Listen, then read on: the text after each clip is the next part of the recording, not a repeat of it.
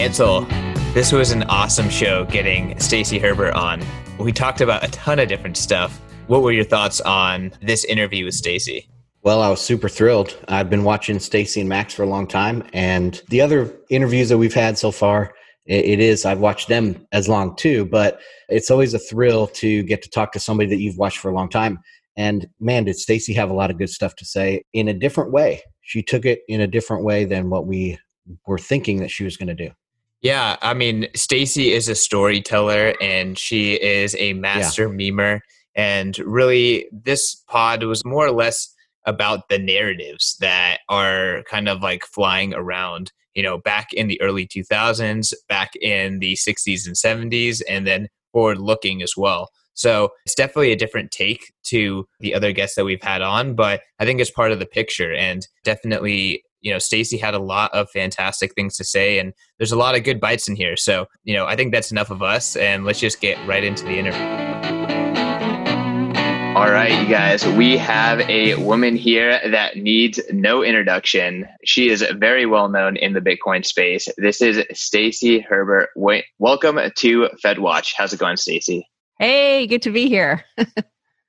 So, Stacy, obviously you and Max have been in the Bitcoin space, you know, since, was it 2011, 2012? 2011, very early 2011. We were first contacted in 2010. We hadn't really covered it at that point, but John Matonis reached out to us because he had been watching our show based on, we were covering gold and silver a lot. So hard money, and we were very anti-Federal Reserve and central banks. And he reached out and said, had you heard of Bitcoin yet? Yeah, that's awesome. And I mean, you guys really ran with it. And honestly, I feel like you guys were one of the first like places that a lot of people did get orange pilled. So I guess just to kind of start it off, like, you know, what is it like for you creating a daily show about Bitcoin, you know, really being kind of like a crossway for Bitcoin to enter into other spheres of conversation, you know, kind of breaking Bitcoin into those horizontal areas that you guys have done such a good job with. You know, what is that process like for you? And, you know, what has that experience been like doing that for the past 9 years? 9 years. Well, you know, I think we met Bitcoin at the right time for everybody. I mean, I do think the fact that our show, Kaiser Report, is broadcast in dozens and dozens of countries around the world and dubbed into Spanish, so it goes through Latin America, it helped with a sort of free and fair distribution. Like everybody in the world, all our audience in the world got to hear about it at $1, $2, $3, $5, $7, $10. Like all those early days, we were talking about it. And in terms of distribution of Bitcoin, I think that must have helped. You know, I'm only assuming it did. At the time, you know, we were talking a lot about gold and silver and the financial system. So we were in the Genesis block of Chancellor on brink of second bailout for banks. Like that was like content from Kaiser Report. This was already stuff we were talking about in terms of the bigger picture and the reason for Bitcoin, why Bitcoin is what it is like we were already talking about that. We were already talking about the fiat system, the banking system, the death rattle of fiat, the central bankers corrupting the system, the Cantillon effect. We were talking about all that stuff before we met Bitcoin. And so, you know, our audience was already primed for it. They were already interested in this sort of content and they were ready for it. So, you know, I feel like we've kind of grown along with it because in those early days, it was still magical internet money, right? Everybody, all those early people in it. When Max spoke at the very first Bitcoin conference, all those early people, like it's hard to even describe how different it was then compared to now. Like now it's so polite and friendly. Everybody talks about toxic Bitcoin Twitter, but then it was just like, you know, hackers, geeks, it was just that. There were no polite people in there. There were no bankers. There were no respectable people. It was just like a bunch of freaks. And that was what it was at the beginning. It was still being determined what it is. And, you know, I remember buying some iPhones online with Bitcoin that I had converted to a gift card. I'm not going to tell you how many Bitcoin I spent on it, but at the time I remember being like, oh my God, like we had already been talking about it for a year or two. And I was like, wow, this is so exciting. I can't believe Apple is accepting Bitcoin for this. And, back then people were talking about it as a payments system and competing with Visa and MasterCard and things like that. So, obviously once the whole fork wars happened and it split off, then it became like indisputable that it was instead a store of value. But Bitcoin was, Bitcoin's always reflecting the community around it. It is like, it's all of that stuff. All of those things are part of the protocol, right? That's the game theory, is like all the people attacking it, all the people trying to come up with an alternative, all the people using it, all the people losing it, all the people speculating on it. All of that goes into what it becomes. So it's hard to even compare Bitcoiner today to a Bitcoiner in 2011 or 2012 or 2013 or 14. And every year it becomes, there's a different history. There's obviously a bigger history and an understanding that comes. Everybody at that time it was new. We were discovering what it was. A lot of it was wrong. If you look back at it, you're like, oh, I missed that part of it. I didn't understand it at the time, but now I do.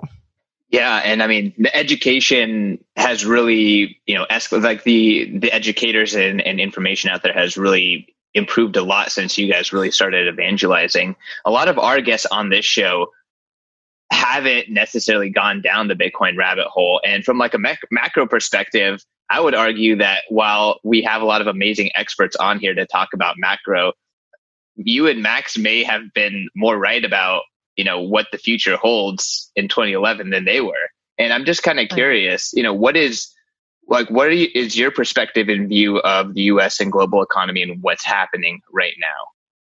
So Max is his own genius. He could figure out these big things. His background was, obviously he had created one of the very first digital currencies, part of the 30-year or 25 years before Bitcoin was miraculously birthed. There were a lot of things, that the cypherpunks had done, that Max had done with the Hollywood dollar, which was the first convertible digital currency. So he has he got a patent on that, but he could talk to you on his interview about that. What I added to it, or what I understood, is my background was in Hollywood and script writing and developing films and projects. And by the way, Aristotle is still considered the expert on both money, what makes a good money, and what makes a good story. So all script, we're called D-girls in Hollywood. Anybody working on scripts, you read Aristotle's Poetics. What is a good story? And you learn from there. It's a very simple, tiny text, and it gives you the fundamentals. It all boils down to man versus himself, man versus nature. Okay? Those are the good stories. So that was, as a storyteller and somebody who worked on stories, that was my interest when I first met Max in 2003, and he was talking about being a banker and what bankers did, and the world that was right around me, but I hadn't seen it. I was so surprised at his stories that he was telling about what bankers do, and I couldn't believe it. The bad guy doesn't win. Okay, that's one of the basic stories that you're taught. You can't do that in Hollywood. The bad guy shouldn't win. They can't win. And so, I started reading the Financial Times and The Economist, which he was reading every day or every week with The Economist.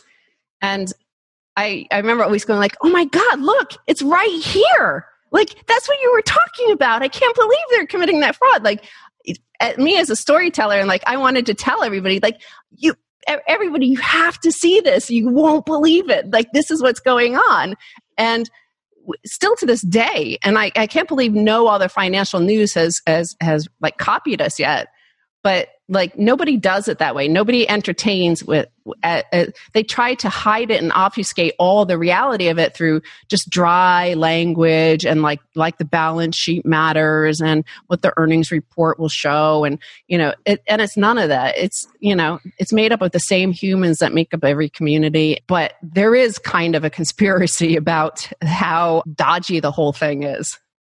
And covering that up in terms of not setting up some sort of system that so many people just don't know it. I had gone my whole life, 30 something years at that point, where I hadn't ever heard of this stuff. And, I was in the entertainment industry. I was I was telling people about the world. That's your job as in Hollywood. You're trying to reflect society. And yet I didn't know anything about this financial system or the monetary system.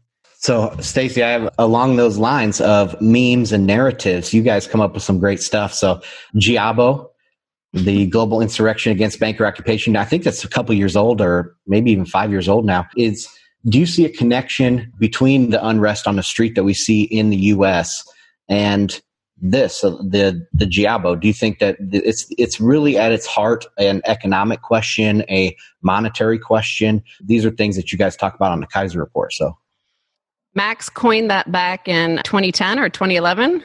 Oh, wow. Around the same time. So that was during the uprisings, the Arab Spring. Also in Spain, they had the Indignados. In France, it was the Precariat. Remember, we were living in Paris, and the Dégonflés were like slicing tires on cars in the center of Paris and the rich areas and burning cars everywhere. It was all over the place.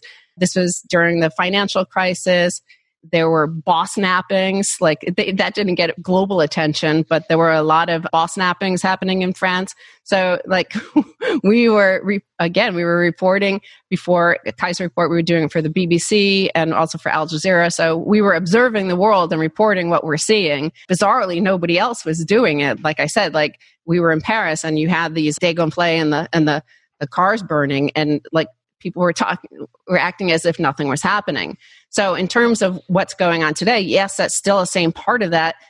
Again, like that Genesis block of Chancellor on brink of second bailout for bank, those were the ideas we were talking about. That was what was going on if you paid attention, if you understood it.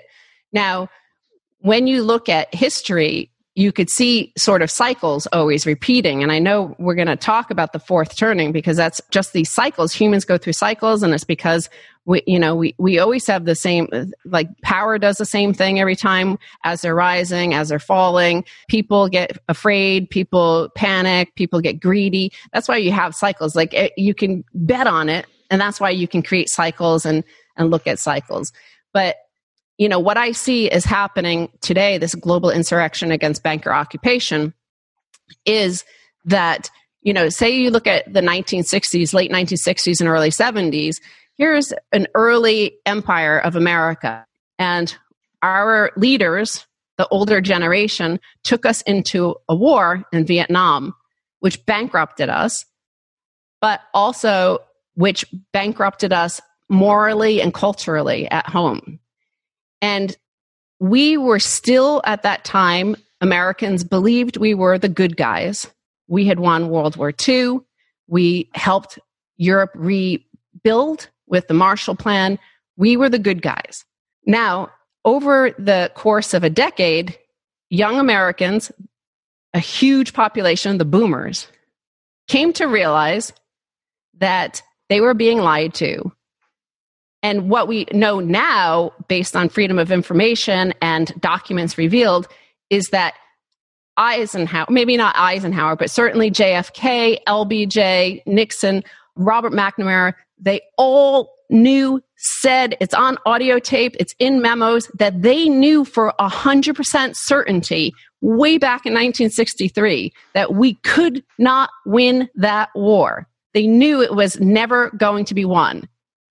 But they kept doubling down and doubling down. And what Robert McNamara had written in his exit memo to the president is it was 80% to save face, because we couldn't let the Soviets think that the international communists think that we had lost. So we kept on doubling down. And what were we doing while we're bankrupting ourselves? We're sacrificing our children.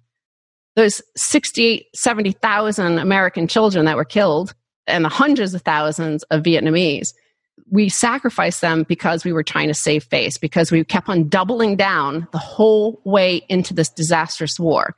Now, cut to today, we have the same exact thing. And by the way, the people in power are those same boomers that were abused back then. They're now the abuser, because we went off the gold standard in 1971 because of the Vietnam War. We went bankrupt, okay? We defaulted on our gold debts to England and the rest of the world. So cut to 49 years later, and we're doubling down on all that QE, all that ZERP, that's doubling down. That's the Robert McNamara. That's JFK. That's LBJ. This is the same thing they did. They kept doubling down. And I bet you anything, in a few decades, once all those Fed minutes are released, we'll find out that they knew for a fact this was going to cause this Cantillon effect. It was going to sacrifice our children. The Z and the younger millennials, they all understand this, whether or not they understand it like on paper, like they could write it down what they're angry about.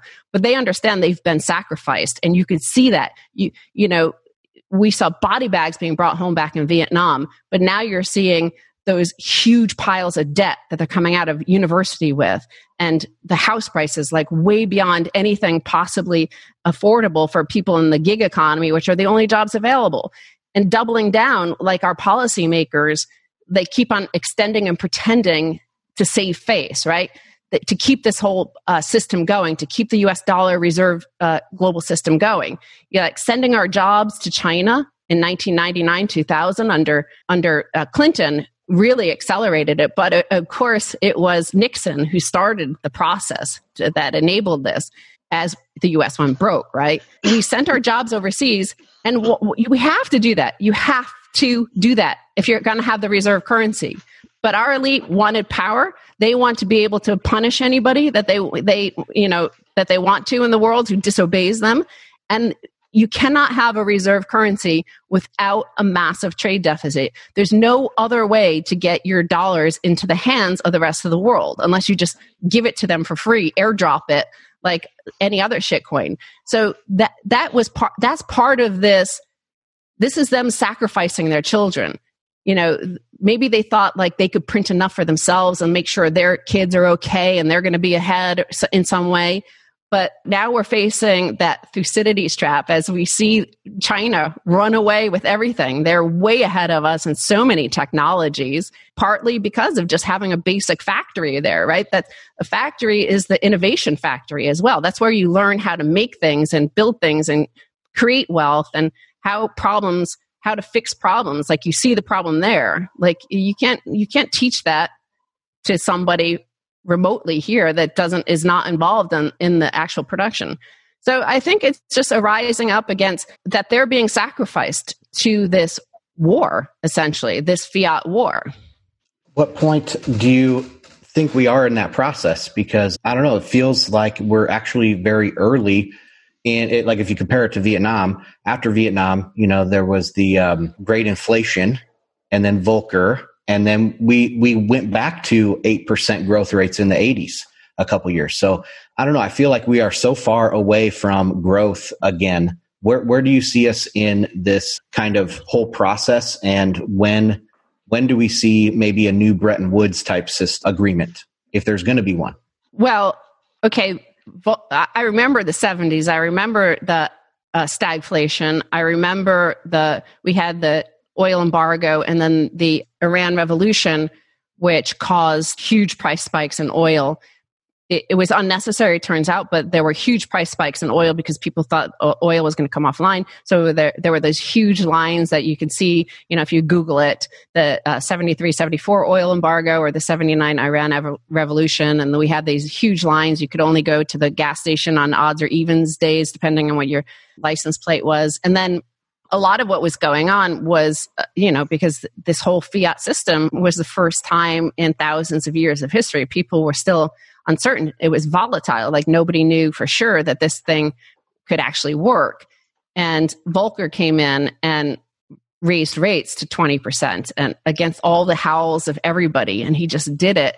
And people, the international community said, okay, he's going to defend the dollar. So the dollar's as good as gold. They'll accept that. In the meantime, like the fiat system did allow what we see, it's trickled down and you see it everywhere. It's private equity, right? Basically, America was able to extract a huge amount of equity that they had built up over decades. So that's what, that post-war period everybody thinks of as this great period in U.S. history for industrialization, for the middle class. It was one of the biggest increases in world history of any middle class. And that was partly to do with the fact that we were the only economy that survived World War II because we hadn't been bombed out. We had the GI Bill, the suburbs built, like in the entire infrastructure, the highway, the highway system was built. All of that stuff was being built for this new middle class. And they all had the steady jobs and all that stuff, blah, blah, blah. And then post 70s, like it was all turmoil in the streets. New York City went bankrupt. It was still that disintegration from the Vietnam, the cultural wars and all that stuff that happened in the streets going on. And then 80s came. All those boomers flipped from being hippies to yuppies. They went to, they all wanted to work on Wall Street and get those big shoulder pads on the women and start working. And they basically set about dismantling the U.S. and selling all the parts and sending the jobs overseas. And that's what happened over the course of it, slowly and then suddenly, right? That's how you go bankrupt. It's all like slowly. They make choices that seem wise at the time. You sell your productive capacity and wow, we're getting a good price for it. And, this will give me a few years income and I won't think about what happens after 5 years from now, but it seems good right now. And whether or not there'll be any growth, well, it's hard to tell. It's because where all of the biggest corporations are, Apple, Amazon, Tesla's, obviously there's still some banks up there, they're not really jobs intensive. Like you don't have many jobs with it. It's a lot of money. I mean, Jeff Bezos is worth $200 billion now, and he has a lot of warehouse workers, but how many are going to be replaced by robots? I don't know. But America needs to get the wealth producing capacity back here before it can get better. So, I'm glad I'm not a policymaker because I don't think you'll be very popular doing that because things will have to change. But, you can't look at America, you can't drive across America as we've done twice in the past 3 years and see that burnt out heartland and just look away. Like you can't it's not stable in the long run. You can't just do that and just not have an answer for it, instead of just, learn to code. That was always the thing that Clinton-esque sort of people said is just like, just learn to code, okay, you lost your job in the factory, now code. As if, of course, like the rest of the world can't do that as well. Yep. I mean, that's how you create the Giabo, right? In America is by really abusing those people. While you're kind of talking about, all the biggest companies don't create that many jobs. It kind of reminds me of Jeff Booth's kind of theory around like technology is just massively deflationary and technology is going to just continue to destroy jobs on the exponential level. And that's why we need a deflationary currency. Like that's the counterforce in order to bring balance, right? So as technology destroys jobs, we need something that actually holds value, and fiat just doesn't serve that. So, I mean, I'd be happy to shift over to Bitcoin and kind of talk about like what Bitcoin means to the world and, why you and Max, I think you touched on it a little bit, but why you guys, push it so hard as a potential answer. Well, Marshall McLuhan said the medium is the message. The medium is Bitcoin and it's sending a message. That's the message. The message is like, just like those anti-war activists, it's like, we're not going to sacrifice ourselves. We're not going to sacrifice ourselves to this ridiculous, pointless war. We're not going to sacrifice ourselves to these ridiculous, unpayable debts. So why should I have to incur $50,000 or $100,000 in debt just to get the education that you got for free, but because you racked up so many unpayable debts that you refuse to pay and you keep rolling it over and now it's landing in my lap, I'm going to exit the system to, drop out as they did in the 1970s. It's like, it's the equivalent of, say, burning your draft card and going to Canada. It's like, that's what we're telling you. And like, okay, keep printing all that money, keep printing all that bad debt. It's all a ruse and a fraud. So keep doing it. Have fun. I'm exiting your system. You can't make me have to be part of it. So something that I like to say on Twitter is Bitcoin has mass appeal. The masses don't know it yet. Can we talk about like what this next wave of adoption looks like and what you see as being like the main drivers around that? Is it really like kind of more macro and people waking up, or is it still more about greed and making money? Like what's the formula? Well, there's like 7 billion people on Earth, and they all have their own unique needs and wants and desires at various parts of the time. It depends on where they live. You know, somebody living in Yemen is going to have a different set of needs and requirements in their life than somebody living in Los Angeles or Hollywood or something like that, or New York City. So you're always going to have the speculators. That's part of human nature. We have, like, just look at history since 1600, when, you know, we had the first stock exchange, 1602 in Amsterdam. Like, people get euphoric, they go crazy, that people pile into things like easy money. That's going to happen. You're also going to have, as part of deglobalization that is happening because of that Thucydides trap, and no empire goes away quietly. They throw tantrums. They tear apart their own financial system. They're the ones, you know, since I think like 2009 under Obama was the first time we cut a whole nation off from SWIFT, which was Iran at that time. Okay, great. You're the superpower. You get to do that. But try using it a second time or a third time. And they have. And what are people like, countries like Germany are starting to develop alternatives to SWIFT. That's how your power starts to decline. That's the problem with being an empire. That's the problem with being Rome. Like, you are powerful. You can smite people around the world, you know, render unto Caesar what is Caesar's, and people have to obey. But they inevitably welcome in the barbarians. So you're going to have people, as this deglobalization picks up and America tries to exert its power, they're going to start punishing all sorts of people and all sorts of people in entire nations, because, you know, it's just really the elite in whatever nation fighting each other. Like, the ordinary people are just ordinary people trying to live their life. And so, you know, people like in Venezuela have to use Bitcoin. They find Bitcoin because they have to, because their nation is cut off from the financial grid, but they have hyperinflation. So that's one way you're going to find people find it. We interviewed Gray Jabezi recently. He's an entrepreneur in South Africa, but he has like businesses across Africa. And he was saying that in Nigeria, almost all of his customers use Bitcoin now as a unit of account. And why?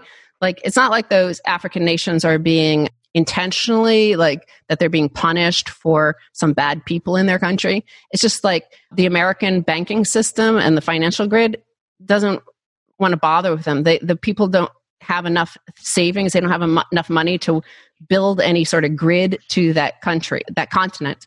So, you know, so they have to find alternatives, because there's a huge market apparently for used cars from Japan to be sent to Nigeria. But it's hard to actually transfer the money there because of the US banking system runs any international trade. So it's like you'll have to use like 3 or 4 banks. It doesn't go to one. So they use Bitcoin. So it's being used as a unit of account. They price their cars in Bitcoin and they buy it from Japan, and they're not using it as a store of value or holding it or stacking it or you know, HODL and all that stuff. They're like, they need a car, and they're going to buy a car whatever way they can, and they buy it with Bitcoin. But this is at the margin. Like, this is these are the barbaric thoughts at the edge of empire that start to whittle away at the power and the authority of the empire. So we have an empire of global debt, and we have an empire of dollars, and the administrators of it are losing. They're losing the authority over the system, because people will find alternatives, because that's what humans do. We're innovative, and our genes want to live. They want to propagate and keep on living. So they're going to do whatever it takes to survive. So yeah, to route around SWIFT and to route around the kind of, I guess, the dollar financial system, or you called it financial grid, some countries might turn to CBDCs. So I wanted to transition to that now and talk about, there's a lot of people in the gold and silver community that they're very convinced that there's, you know, the elites are consolidating power, and they're going to come out with a CBDC so they can rule the world and all this stuff. And I'm very skeptical that a Fed coin is coming out anytime soon. But what's your take on CBDCs? And do you think we'll see something along that line coming out over the next 5-10 years? I think it's just another extension of fiat. And perhaps they might do that in order to, save money, because the U.S. Mint runs out of money every time. It costs more to print a nickel or a dime or a quarter. Like it costs a lot to print currency, and they don't have any money and like real wealth. So maybe they might do a digital currency. I don't see it as any. It might orange pill some people, because you hear like in Venezuela. How do they describe it? Okay, they say, okay, here's the petro. Use this. It's like Bitcoin, right? And people are like, what's Bitcoin? And then they go Google it and search it and go, oh, wait, well, why don't we just have Bitcoin? And I think what you'll see, and maybe that might be the only thing that comes close to working, is like what Mark Carney had said, remember, not this year's Jackson Hole, but last year. He said that the dollar was no longer serving well as a reserve currency, and that there would need to be, as John Maynard Keynes, by the way, predicted at Bretton Woods, he said that this would happen, that these trade imbalances would become dangerous, and they have become dangerous. So they'll invent just like a neutral global settlement layer between nations. Like on a nation state level, it won't be for citizens. It'll be like the SDR. It'll be a digital SDR. That's what I think they'll probably do. The U.S. won't really want that, because we have an exorbitant privilege right now. But I think it's probably inevitable that they'll come up with something like that. But it'll just be a ledger, really, which is, the original thing was for the Bancor.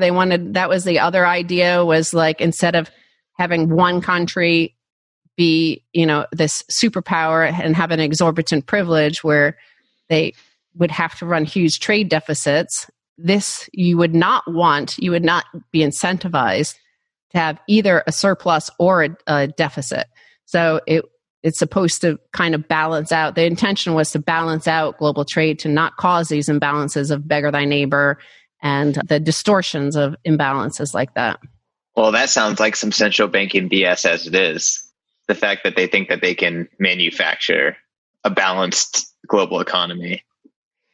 Yeah, but they'll try to you're always fighting the last war, right? The war they're going to try to fight is all the debt that they've built up, and they don't know how to get rid of it and where to go. And because it's an exponential debt story. And we all know, like everybody in this pandemic, you see now, what exponential means, like it looks on the chart, like it looks kind of slow in the first, like, oh, only 2 people have it. Okay, now 4. Oh, well, it's only 8. And then you're like, yeah, it's pretty fast, like how it like gets exponential. So like, obviously they're fighting, they're doubling down on all of these debts, trying to print faster and faster and more money. And they're going to want to do a Hail Mary. They need a Hail Mary. And again, like comparing it to Vietnam, there were constant Hail Marys. Rolling thunder, this is going to solve it. The enemy is going to be demoralized, and they're going to come to the negotiating table. Enemy wasn't demoralized. In fact, that your stupid program that killed all their kids, that made them angrier and more motivated. The same thing here is they think like, we're going to shock the markets. We're going to demoralize the short-selling enemies, the doubters. We're going to demoralize them by showing them like how amazing and fast we can print money, and it never works. And they're going to keep on doing it until they're going to have the equivalent of Jay Powell being airlifted from the Fed. The same thing as the U.S. like being airlifted out of Saigon. And so, do you have another question?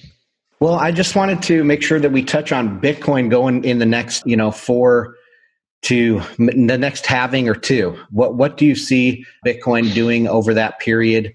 You've been involved with Bitcoin for a long time, so you've seen a lot, pretty much all of the cycles.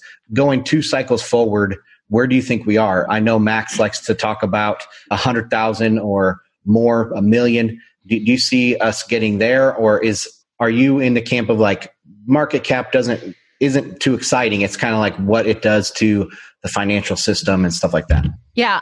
It's kind of broad because there's a few different, there's the individual. And I think for the individual, I think it is really important to have one Satoshi fuck you money. Like it's, your essence, your being is more important than anything. No matter what all these politicians do to ruin our lives, like your inner self, like you're just having one Satoshi, 100 Satoshis, like it could change how you see the world.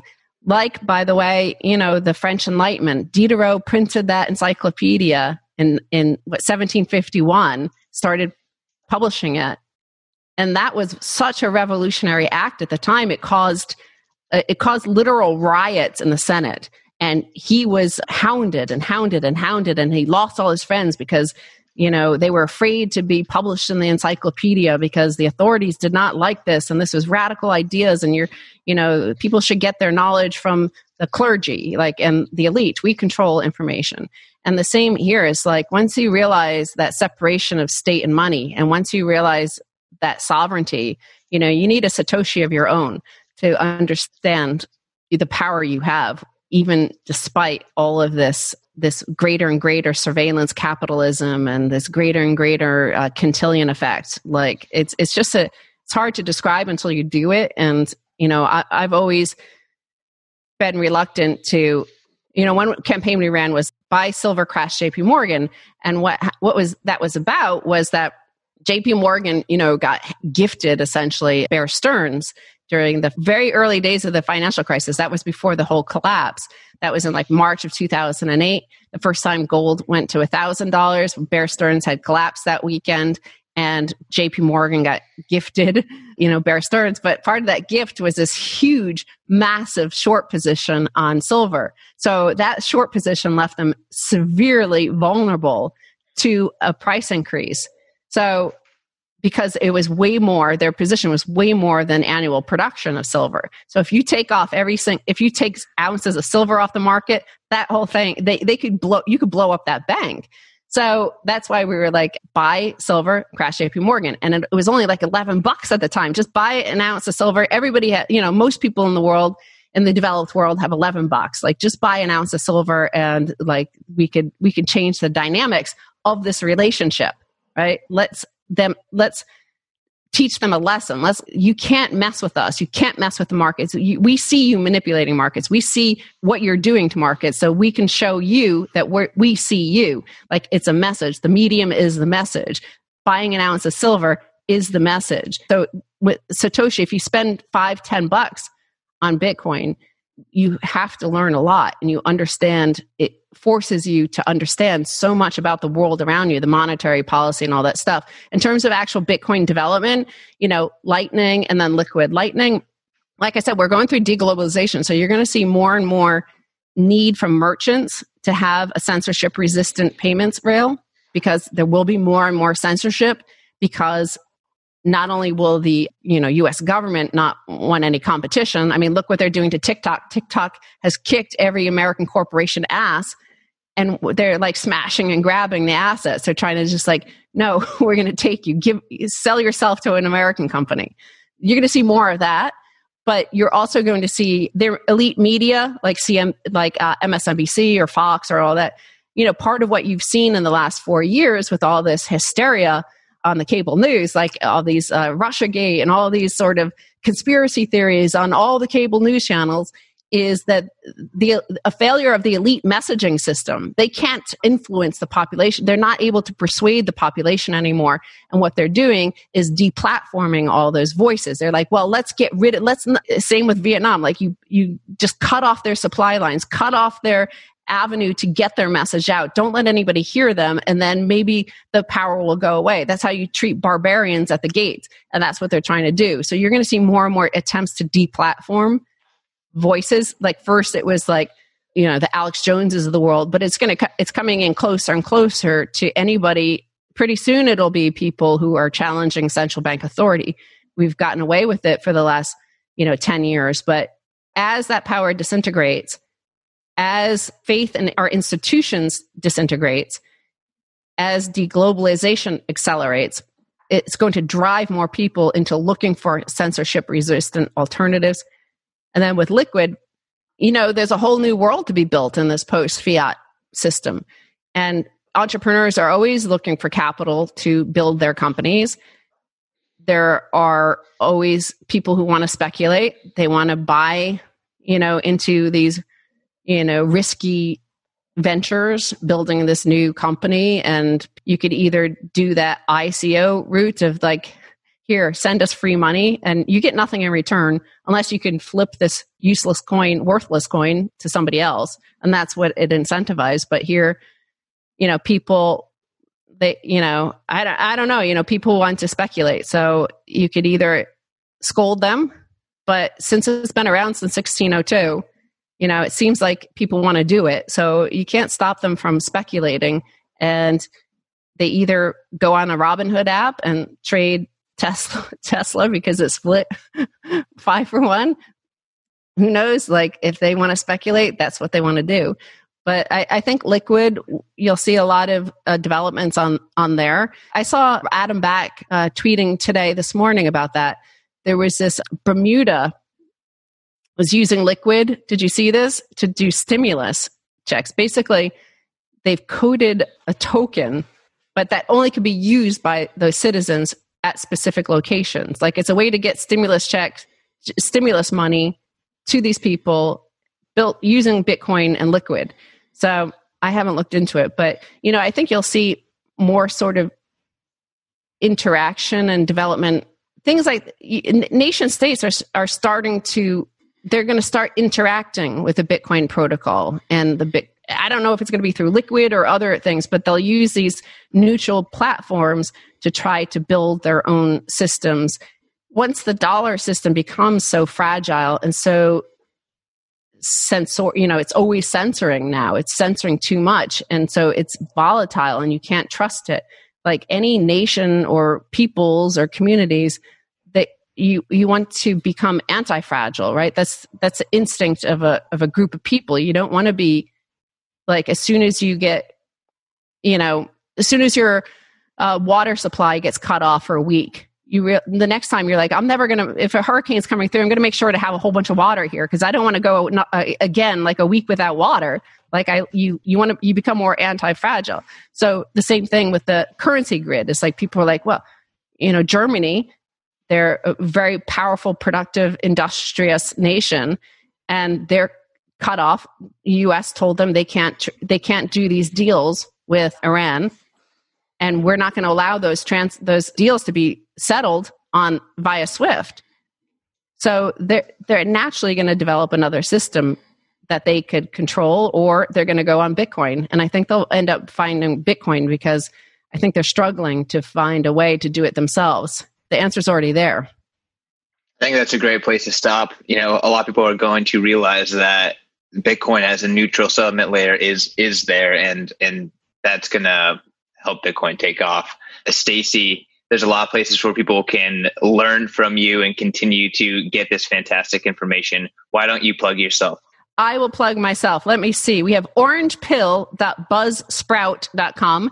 That's where you can find our audio podcasts, all the RSS feeds to whether you like Spotify or Apple Podcasts or what. But we also upload it to youtube.com/Max Keiser TV. And of course, you can find Keiser Report online. Keiser Report will always have its place, especially as it first to introduce so many to Bitcoin. But the most amazing thing about Keiser Report is it gets dubbed into Spanish. And, in the US or Western markets, there's a lot of content in English language content. There's like loads and loads of great content where you can learn stuff and all that sort of thing. Like you can find all sorts of content about monetary policy, about banking, central banking, bankers, Bitcoin, everything. But in the Spanish language, there's those countries, that whole region of Latin America has like 1950s America is like 3 big networks and they control everything. So the fact that we've been able to spread all across Latin America, all Spanish language speaking countries, it's been, when we go there, it's like remarkable. There's so many Bitcoiners in Mexico, Colombia, Cuba, Venezuela, Argentina, and they've heard about Bitcoin and all of these these ideas. I mean, they're at the hard end of imperialism, as you know. So, they understand it instantly. They don't have to be educated too much. But, Max Keiser TV at YouTube is a place to find all of that video content. Awesome. Stacey, thank you again for coming on the show. You guys can find the show at Bitcoin Magazine. You can find me at CK_Snarks. You can find Ansel at Ansel Lindner, and go check out the Bitcoin Dictionary. Stacey, you should check it out too. Ansel essentially defined all these Bitcoin terms and made like a formal dictionary of it. So I think it's a really cool resource. I have a good one to add to it that Orange Pill just came up with this past week. Our guest, Nozomi Hayes. She writes for Bitcoin Magazine a lot. I think she's one of the most underrated people in all of the Bitcoin space. She is so brilliant. And, also the fact that she comes from Japan and has a different way of looking at the world compared to what all of our compatriots do is just fascinating. But she came up with basically calling Bitcoin holy shit coin. It's like, holy shit. When she described her like coming to the realization of actually how amazing and powerful Bitcoin was. Like when she understood it, she said, holy shit.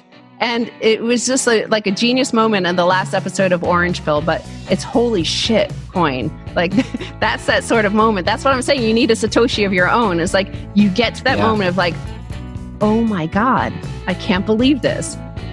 It's the old aha moment, but once you see other people getting it for a long time, and then it's your turn to get it, I think, it's bigger and bigger. Holy shit coin. Yeah, that's a good one. Add it to the dictionary. All right. Peace, guys. A quick reminder that all of the content in this episode is for informational and entertainment purposes only. You should not construe the information as legal, tax, investment, financial, or any other advice. Nothing contained in this presentation constitutes a solicitation, recommendation, or offer by BTC Media, the Let's Talk Bitcoin podcast network, or any third-party service provider to buy or sell securities or any other financial instruments. Do your own research.